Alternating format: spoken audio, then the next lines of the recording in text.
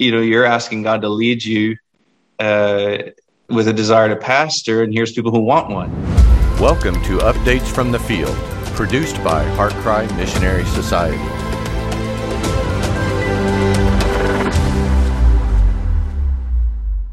Welcome back to another edition of Updates from the Field. Today we're joined by Chris Sipley from Rishabakto, Canada. Well, how are things going in the church, and is there anything exciting going on? Things are going well. We have a really committed body of believers here that love the Lord, love hearing God's word, love hearing Christ preached from God's word, which is exciting, especially as a pastor. As far as exciting things go, we were able to purchase a building of our own at the end of 2019, just before everything happened with COVID, at least affecting North America like it did. And at that time, the church had about half the funds that we needed to buy it. And our sister church gave us the other half because they had received a donation to be able to help with the work in the churches out here. And so they gave us the other half. So we were able to take over the ownership of the building debt-free, and which was very exciting. It was exciting as well in the timing of things, because with COVID bringing shutdowns for months, we didn't have to worry about paying rent. We didn't have to worry about whether we'd lose our rental, whether costs would change, and just all kinds of things that might affect us as a church. As well as just the way that blew up the housing market and made buildings way more expensive, at least it did here. Yeah. And so that would have made a big difference for us in being able to buy a building. But so we're thankful to finally have a building of our own that God has provided us with. And as well, during that whole time, probably with a lot of other pastors out there, COVID pushed us into the realm of online ministry and filming services and pre-recording sermons and those types of things. And that was challenging for a pastor, a small church that hadn't done that. But what ended up coming about from that is we noticed there was people from different places listening in, not in great volumes, but just reaching more people than otherwise we had been. And also it led to some people choosing to move closer to us, and people choosing to become part of the church. And one family in particular, the family of believers, they started coming after being introduced online to the church, and they've since become members, and they've recently pioneered the first youth ministry at the church as they seek to instruct the children and young people in the church in God's word. And they've done a tremendous job of that. And even one of the teenage boys from that is planning on being baptized in the next week or two. So, wow. Praise the Lord. That is exciting news that's going on there. Now, you've got your background a little bit in street preaching, right? That's kind of where you started in ministry, coming out from the church and preaching in the streets. Tell me a little bit about that experience, Chris. Yeah, that goes back a while.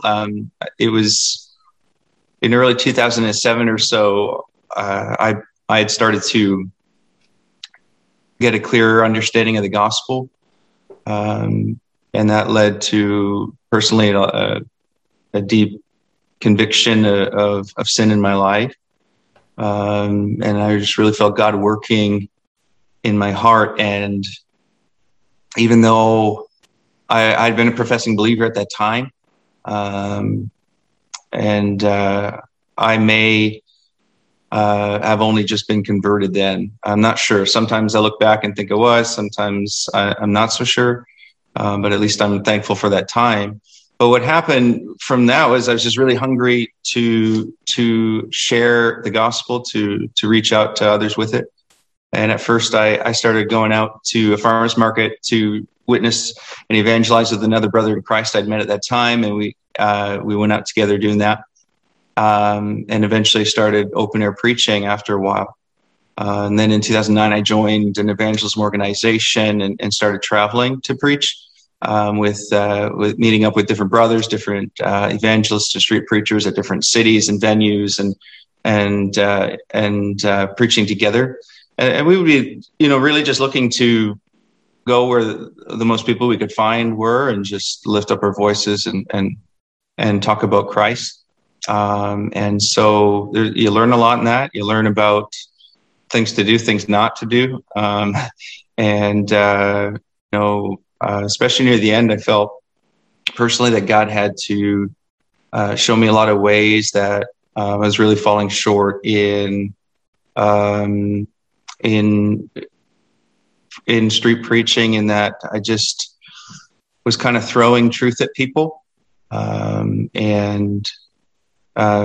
lacking, I think, the compassion that needs to go along with it.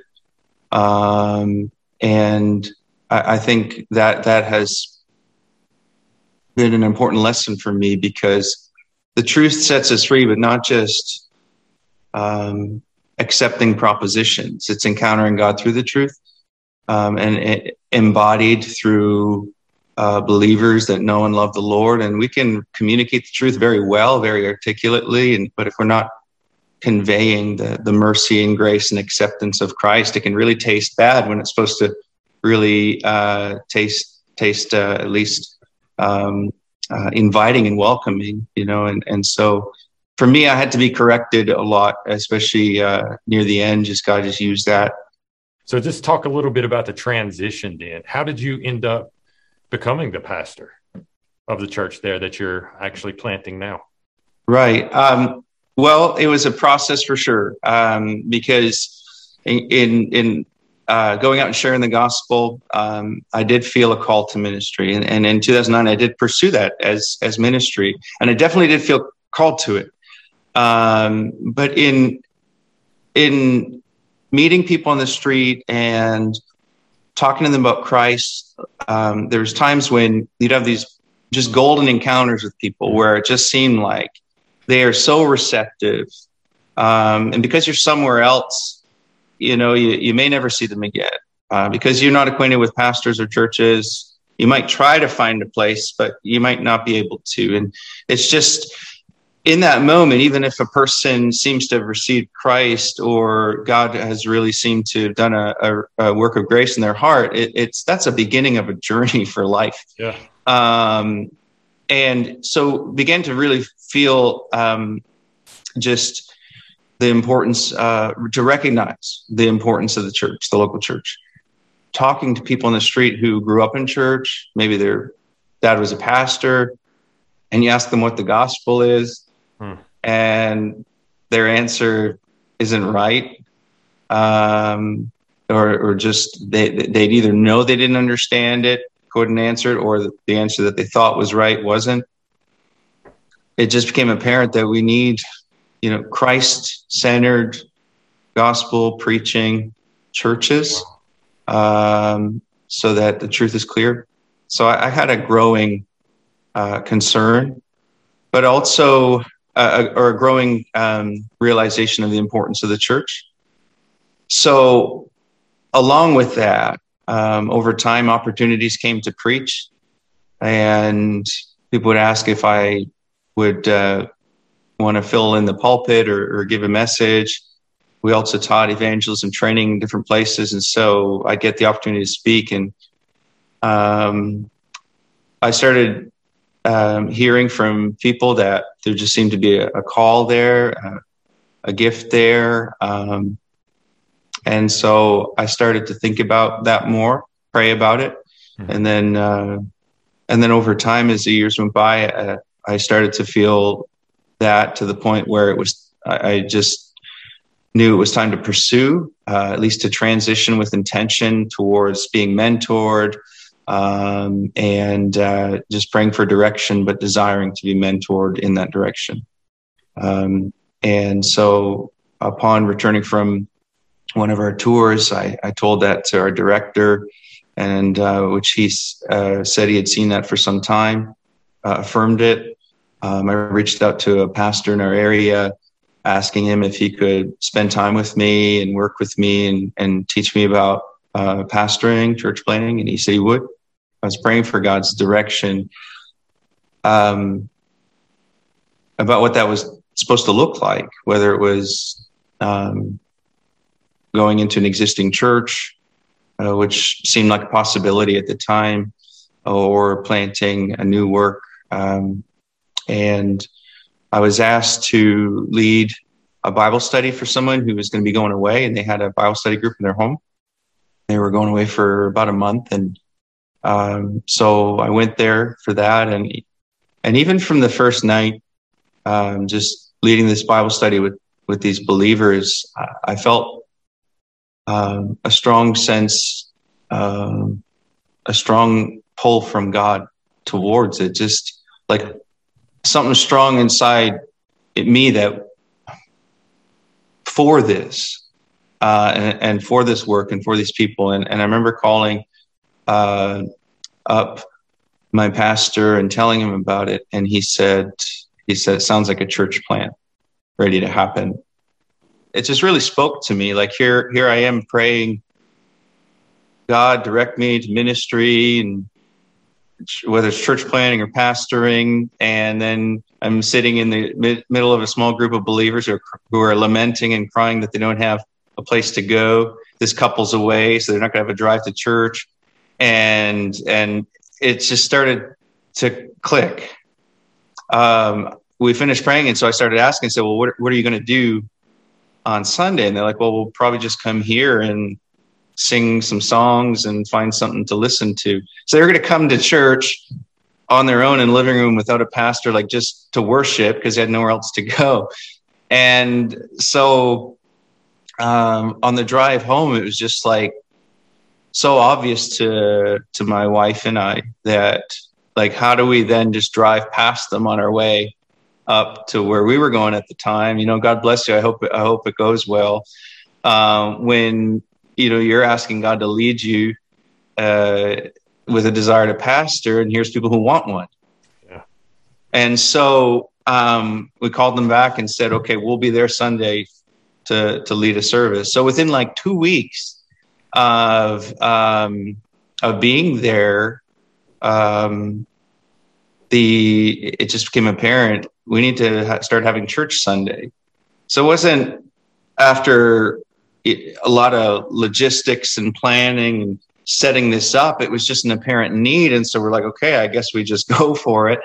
And then it kept going. So week by week, we kept gathering in that living room. Sometimes it would be quite crowded. More people were coming. And eventually, within about a year, we started renting the building that we're in now. And we rented this place for several years until just recently we were able to buy it. Well, as we close here, how can the church be praying for you? Well, I'd say obviously pray for souls.